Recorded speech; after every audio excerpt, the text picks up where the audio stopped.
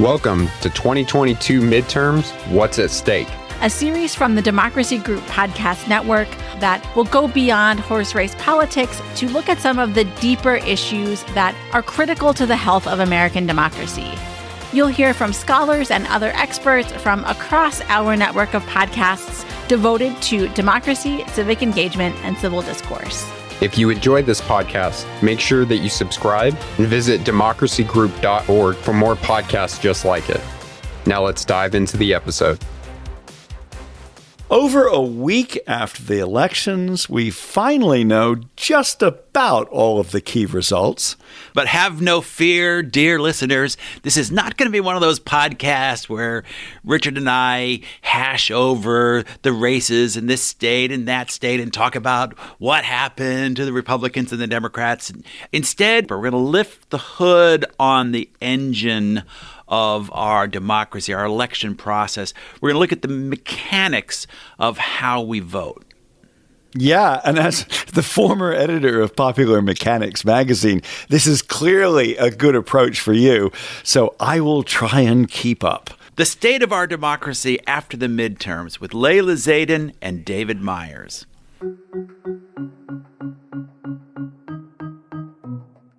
I think things went really well for the most part. I mean, no election is perfect and there are going to be problems here and there, but the continued use of voting by mail and early voting has gone a long way towards making sure more people have an opportunity to vote and not have to wait in very long lines to do that. It's been tremendously exciting to see over the past few election cycles the explosion of youth civic participation, not just in this election or in 2020, but even in 2018, seeing, 13, 15, 20-point bumps in youth voter turnout really is demonstrating an awakening, a political awakening.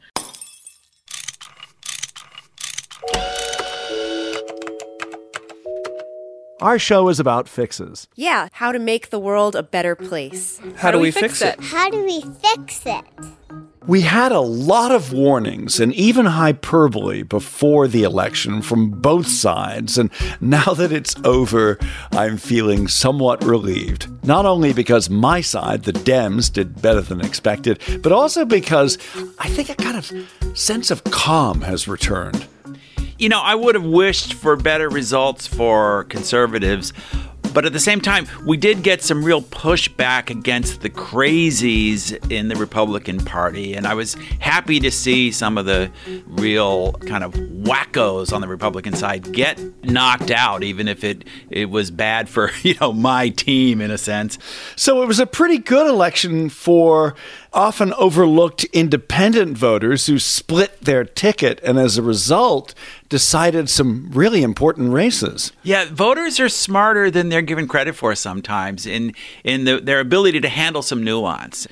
We're going to discuss more about that here from our guests, Layla, Zaidane, and David Meyers. Layla is president and CEO of the Millennial Action Project, the largest nonpartisan organization of young lawmakers in this country. And David Meyers is founding executive editor at The Fulcrum, a daily online newspaper that covers the state of our democracy. We recorded our interview 4 days after the midterm election vote. First question to Layla Zaidane. What was her takeaway from the election?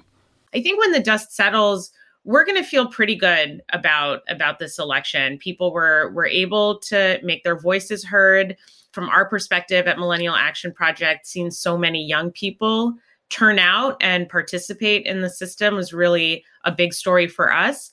Something we're talking a little bit less about as a country is also the number of young people who ran for office this election cycle. And so what actually happened, right? Seeing people turn out, making sure that election deniers did not win their races, and then seeing the future of our country, right? Millennials and Gen Z actually participate in really significant ways. I feel really good about what happened this week. And David, how about you? I agree with Layla. I think things went really well for the most part. I mean, no election is perfect and there are going to be problems here and there. But the continued use of voting by mail and early voting has gone a long way towards making sure more people have an opportunity to vote and not have to wait in very long lines to do that. I mean, the trade-off is in some places it takes longer to count some of the votes because of systems that are in place. But for the most part, the system worked well, I think. And yet there were a lot of warnings before the election that poll watchers would try and interrupt the count, that the very essence of democracy was at stake this time, and election deniers would win races in swing states and then be in a position to run future elections. Do you think that some of those warnings were a little bit overblown? Layla? I don't know. You could argue that those warnings motivated people to turn out. Just because we avoided a worst case scenario doesn't mean that a worst case scenario is still possible. And so I do think it's important to stay vigilant and to not look at Election Day as a finish line, but really a starting line for how we ensure that our democracy continues to be fair and representative and transparent and functional. And I don't think this is the moment to sort of think, well, maybe we were worried for nothing. I think we were worried for probably pretty good reason. And now's the opportunity to make sure that some of the ways in which we hope our institutions can be more responsive to the problems that our country faces, now is actually our opportunity to tackle those. David? I think there was a concern, like Layla said, and the results kind of tracked the results of the election for Congress and other offices, in that there were predictions that it was going to be a red wave and all these election deniers were going to win. And that's not what turned out to be the case. Now, there were some election deniers who won, but by some accounts, there were over 300 of them who were running for office. And the ones who were running for the positions where they could really make a difference in the legitimacy of future elections, most of them did not win.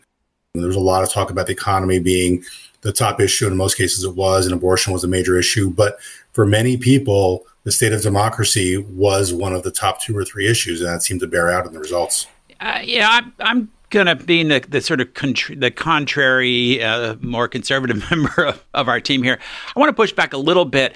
You know, people on the right have gotten a lot of legitimate criticism for hyperventilating about election fraud. I mean, when I hear, like, historian Michael Beschloss, he said, I think it was on MSNBC, we could be 6 days away from losing our whole rule of law, whether our children will be, and, you know, he thought it was possible that our children could be arrested and conceivably killed. I'm sorry. To me, that's a little bit like what you hear on the Trumpy side. Shouldn't both sides be dialing it down a little bit after this election? Like, our system works pretty well.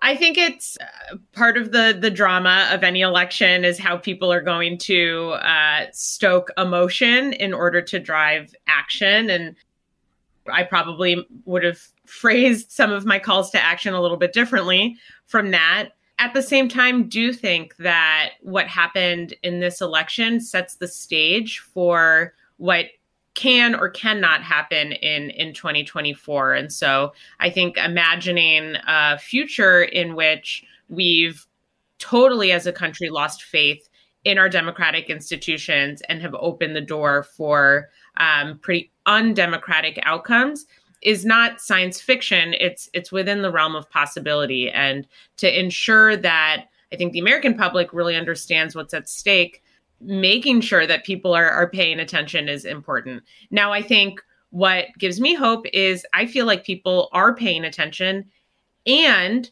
not only do they care about sort of the process, but we saw people turn out based on issues. And so seeing sort of where the candidate quality really matters, whether you're on the left or on the right, I think that's something that voters are maybe more aware of, how their voice matters and how not participating cedes ground to outcomes that don't align with what they need.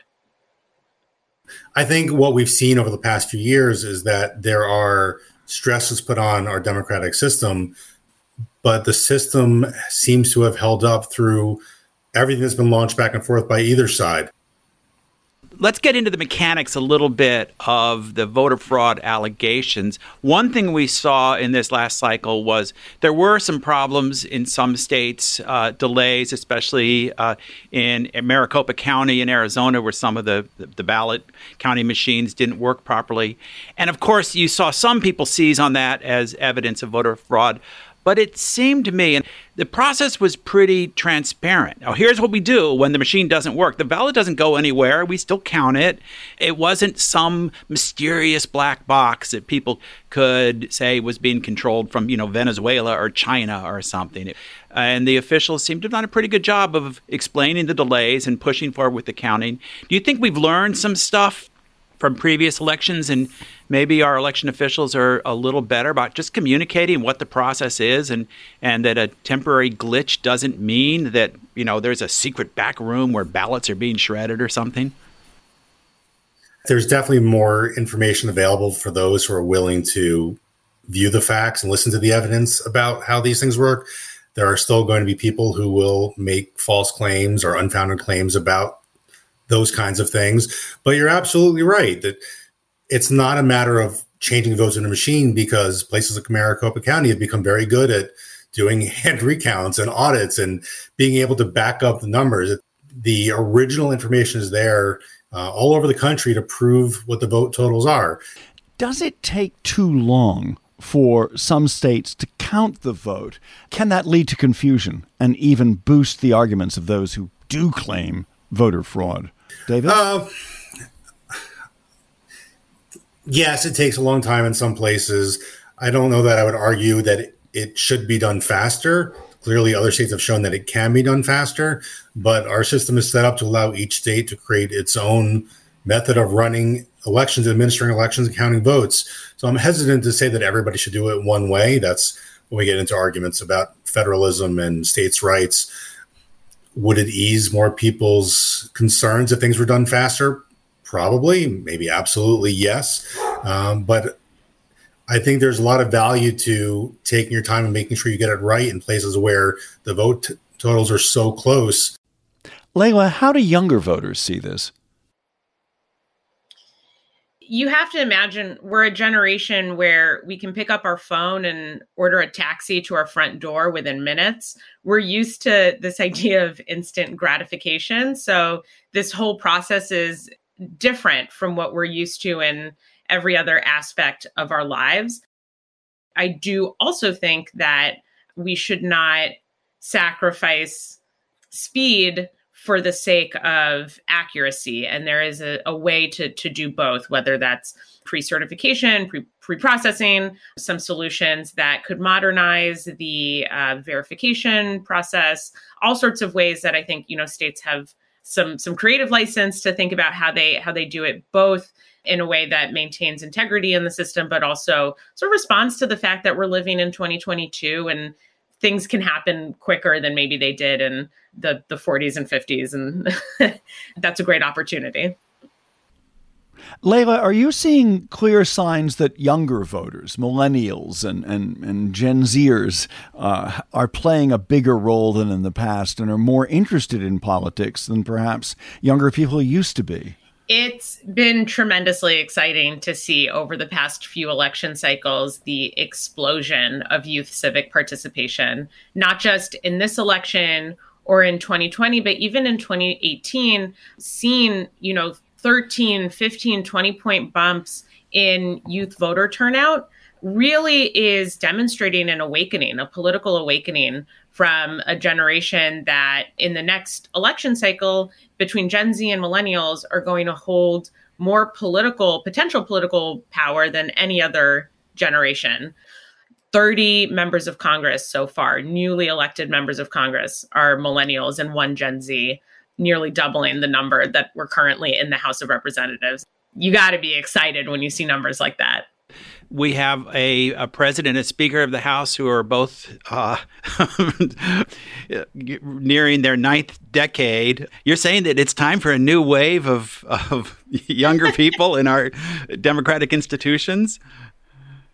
I'm saying there's value in having diversity in every sense of the word, including age. And currently we are overrepresented in 80 to 90-year-old demographic. I think I saw a tweet recently that said Chuck Grassley, who was born before the invention of the chocolate chip cookie, was just reelected to a 6-year term. And so it's probably good to have a few people who maybe represent a younger perspective. We're about halfway through, so Richard, it's time to say... This is How Do We Fix It? I'm Richard Davies. And I'm Jim Meigs. Our guests are Layla Zaidane and David Meyers. Before we get back to our interview, our friends at Common Ground Committee are holding a live event hours from the time that we release this podcast on Thursday. It's called Finding Common Ground, the State of Our Democracy. It's a free live event. The speakers are James Carville and Reince Priebus. It's moderated by Bob Shrum at the University of Southern California. Today, Thursday, November 17th, 6 p.m. Eastern, 3 Pacific. Find out details at commongroundcommittee.org, and the event will be recorded, so if you're listening to this podcast after the event happened, you'll still be able to watch it. Should be both interesting and certainly with James Carville on the stage, also entertaining. Now back to our interview. This idea of why we have 50 different processes in the different states, it can be sort of frustrating for some people. I read an op-ed the other day from someone arguing that it's too chaotic. Other countries do this much better. It's much smoother. And we should have one federal, straightforward voting process. I don't agree with that, but I'd love your take on it, David. That's probably not going to happen anytime soon, going to a unified system. You know, we saw things like H.R. 1, the various versions of For the People Act and the other legislation that came up over the last few years. And those were designed to set some national standards. But that bill ultimately didn't go anywhere. Right. It was one of 3 or 4 different bills about elections that didn't go anywhere. They all passed the House, run by Democrats, and failed to get through the Senate because of Republican filibusters. So there's just no appetite on the right to go along with national standards. Even when we're talking about the Voting Rights Act, which had been passed and renewed regularly with votes on both sides, at this point in time, even that can't happen. So I'm hard pressed to see a path forward to creating national standards for elections.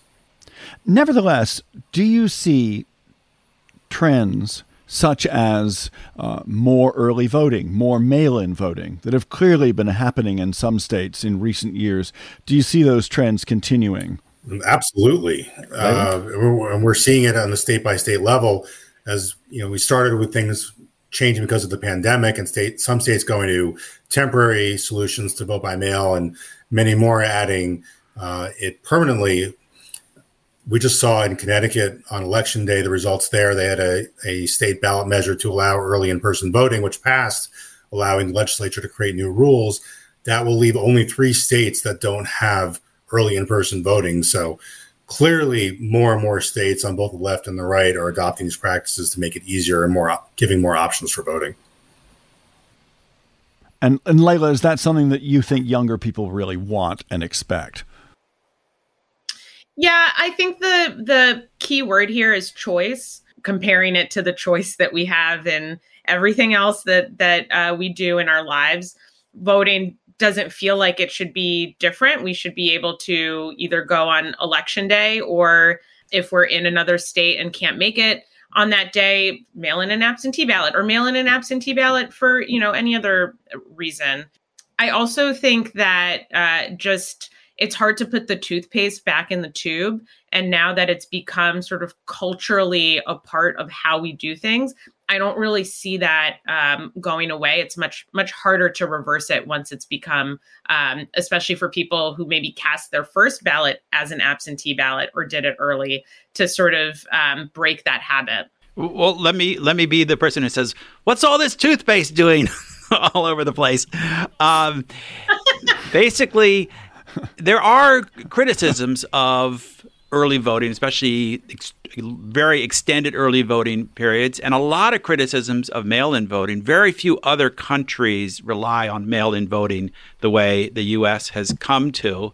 By going to more of a mail-in voting system, you're eliminating some of the kind of ability to verify the chain of custody of ballots. Should there be a limit to how much we convert to a mail-in system and very lengthy election periods where people might be casting their votes weeks before the election date itself, and things might change, new information might come out, but their vote is already registered or already in the lockbox. I understand those concerns, especially about voting well in advance of elections, and maybe there are solutions about giving opportunities to change votes or something like that. In terms of voting by mail, though, I would say that there are states that have been doing it for years and have demonstrated that it is both safe and secure by using things like barcodes and signature validation and other steps to make sure that the ballots are secure. And we're talking about states on the left and the right in the middle. You got Colorado, that's a toss-up state. You've got conservative Utah. You've got liberal Oregon. They've all been doing this, and some of them for many, many years without any problems. Yeah, I would hope that we can depolarize the topic of making our system run more smoothly and in a way that gives people full confidence in it, that those discussions can be had in our state houses, in Congress, in ways that are really solutions-oriented. Because I think it becomes really difficult when sort of every effort to create sort of election integrity is seen as voter suppression, and any effort to expand access to the ballot box is seen as voter fraud. David, as a journalist, you cover elections and democracy at the Fulcrum. Was there something that didn't get enough overall media coverage after the midterm election? There's a lot of talk about who's going to control the House and the Senate and what it means for 2024. But across the country, we saw opportunities where voters also had the chance to weigh in on how government works. So, for example, there's a system out there called ranked choice voting in which people get to rank their candidates, and you make sure through an instant runoff process that the winner is always someone who gets a majority of the votes. That was on the ballot in a lot of places, and in most of them, it passed. So voters really seem to be interested in changing the way the system works. We're seeing moves like that, not just about ranked choice voting, but other elements of the system that voters seem really engaged on and want to find ways to making things work better. So I'm encouraged to see voters getting a chance to weigh in and find ways of improving. For me, Election Day is really just the tip of the iceberg. And looking at what happened on Tuesday, I'm so excited about everything that happened to get people there, to get young people there, whether as voters or as candidates. And so I think one of the biggest lessons for me is all of the organizing and dialogue and listening and really community building that happens in between elections. And then for voters to feel like that process is worthwhile enough for them to show up, cast their vote, and participate in what their future looks like instead of sort of throwing their hands up and saying, whatever, everyone's the same, this isn't for me. One of my takeaways from this election is a sense I've had for a while that most voters want to drag their parties back to something a little bit more moderate, a little bit less extreme. If that's true, if there's a large segment of the public that wants to bring things back to the center, but in a way doesn't have really very good levers to do that, are there little tweaks we could make to our process? David, you mentioned ranked choice voting. That's probably the biggest. But are there things we could do to help empower voters who want a more moderate, centrist approach from their leaders? There are a couple of things that can be done. And again, all these things need to happen on a state-by-state level. So like we said, ranked choice voting. The other big one would be changing our primary system to open primaries and allowing people in the middle to participate, people who are not necessarily affiliated with a party. The way the system works now, you have a very small percentage of voters deciding who the nominees are. And in districts, especially where one party dominates, that small percentage is really deciding their representation. And you're going to end up with candidates on the far left or the far right who are virtually guaranteed of winning election. Until that part of the system changes, it's going to be hard to really affect change at the general election level. Are there more moderates than we think there are, Layla? I don't know that I would call them moderates in the way that we think about moderate centrists, but I do think that there are a lot more people who are open to ideas across the ideological spectrum, good ideas no matter where they come from, who are really loud and passionate about those ideas, but are really willing to build those coalitions and listen to people who might come from a different place on that spectrum. And I also just want to plus one what David said about making it easier in primary elections for people who are unaffiliated or independents to participate. The fastest growing political affiliation is not affiliated or independent. And so for young people who are just starting to have this civic awakening to not even be able to participate right off the bat is pretty disappointing. One easy thing we could do is really open it up to give people access to make their voice heard in those ways. Layla Zaidane and David Meyers speaking with us on How Do We Fix It. Jim and I will have our conversation in a few moments, but first, a recommendation. Richard, you have a recommendation from a writer I like a lot. In fact, I recommended the podcast he co-hosts called Ink-Stained Wretches a few weeks ago. Yes, this is Chris Stirewalt, and the book is called Broken News: Why the Media Rage Machine Divides America and How to Fight Back. And it's a very serious topic, but the book is often entertaining. Chris is a very good writer. And Broken News gets at the roots of today's news crisis. I mean, so many people, even journalists that I know, have walked away from their daily news fix in recent years. Distrust of the media has never been higher, and Chris Stirewalt offers some reasons why. He looks back at the history and how things have changed for the media. For instance, thousands of reporters across the country who once covered City Hall, the Board of Education, the local budget, were laid off when their newspapers either collapsed or certainly had to cut back on coverage. And instead of local news, we now have national opinion.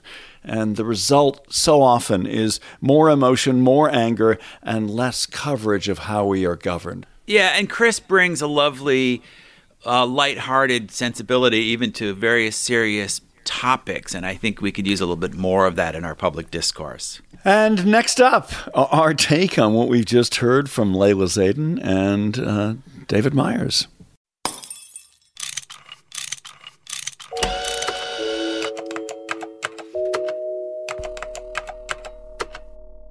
Richard, we're recording this about a week after the elections, and I have to say, with each day that goes by, I get more frustrated with how screwed up our process is.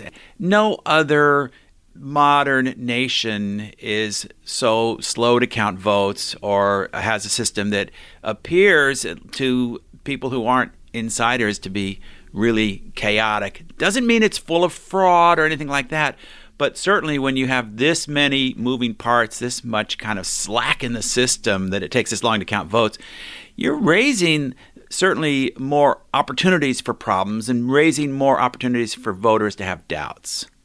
When Democrats supported H.R. 1 and wanted to make national changes to what is a local and regional and statewide voting system, conservatives like you really pushed back and said, no, it's good to have a local system. I mean, if we're going to fix problems of really slow vote counts, don't we have to have some guidance from Congress? No, and no.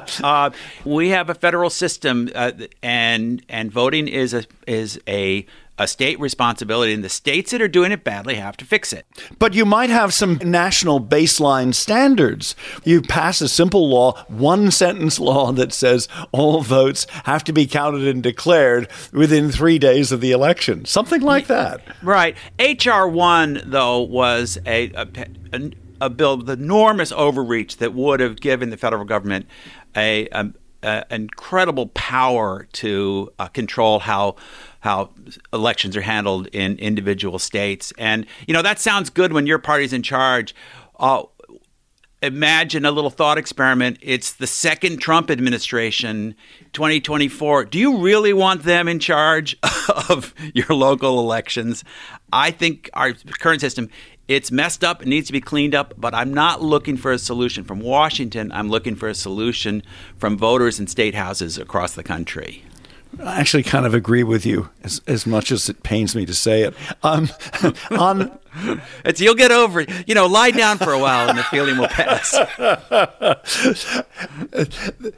On a couple of other matters that were discussed, I believe that open primaries makes a lot of sense, and that we need to at least reduce what is really a stranglehold by extreme voters in both Democratic and Republican primaries. If we had open primaries where independents could vote, where anybody could vote, that would help have many more candidates who are not necessarily moderate, but certainly don't appeal to extremes. Maybe it adds a lot of chaos to the system and a lot of opportunity for people to game the system. I remain to be convinced. One thing I like about having our different approaches in different states is allows states to experiment with different approaches. We've talked a lot about things like ranked choice voting. I'm agnostic about it. I think it's a really neat idea. I'd like to see how it plays out. Alaska has a ranked choice voting system. At last I checked, they were still counting the votes and sifting through their rankings. Oh, Jim, it's so hard to drag you off the fence and get you across the finish line. And I think that shows up such an interesting difference between you and I, not just politically, but almost psychologically, where I'm like, oh, gosh, that's an exciting reform. Let's try that. And you were like, no, I don't think so. I think maybe we should try it in Podunk, Maine, but let's not go too far. Yeah, well, it's a good thing about our federal system that we can run these experiments at different states and see how they go. I'm not saying I'm universally against it, but I'm not ready to make a big change. But if you say that, you can't be too upset when it takes 9-10 days for the vote to be counted in a number of states, because the way to fix that would be minimum national standards. Here's what I do think merits a national movement, but not one that is written in law, in legislation from Washington, is I think we've gone way too far with mail-in voting. And, we loosened a lot of standards during the pandemic. There was the assumption that, people couldn't get to the polls. And I think it's corrosive towards election security. Doesn't mean there's been a lot of fraud, but it certainly makes it easier for fraud to happen, and it makes it easier for people to feel uncomfortable or suspicious of the results. No other country has a voting system that is as kind of loosey-goosey as ours has become. No other nation has so many different types of voting systems as we do, so localized. I know that you're a critic of extending mail-in voting, but perhaps that's just another part of how our election system differs from one state to the other. Some states do it very well, and I think that's great. I think it's an inherently leaky, less secure system. We can tinker with it and make it as secure as possible, but it's never going to be as secure as people showing up at the polling place. In states where there is mail-in voting, there tends to be higher turnout, more people taking part in our democratic system than in many other states. I'm in favor unless there's strong evidence that it's a bad idea. This is How Do We Fix It? I'm Richard Davies. And I'm Jim Meigs. Thanks for joining us, and we'll be back in 2 weeks with another fine show.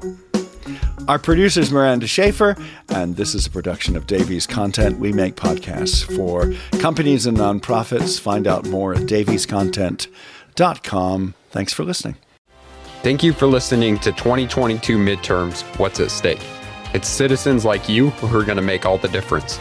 If you enjoyed this podcast, please share it with a friend.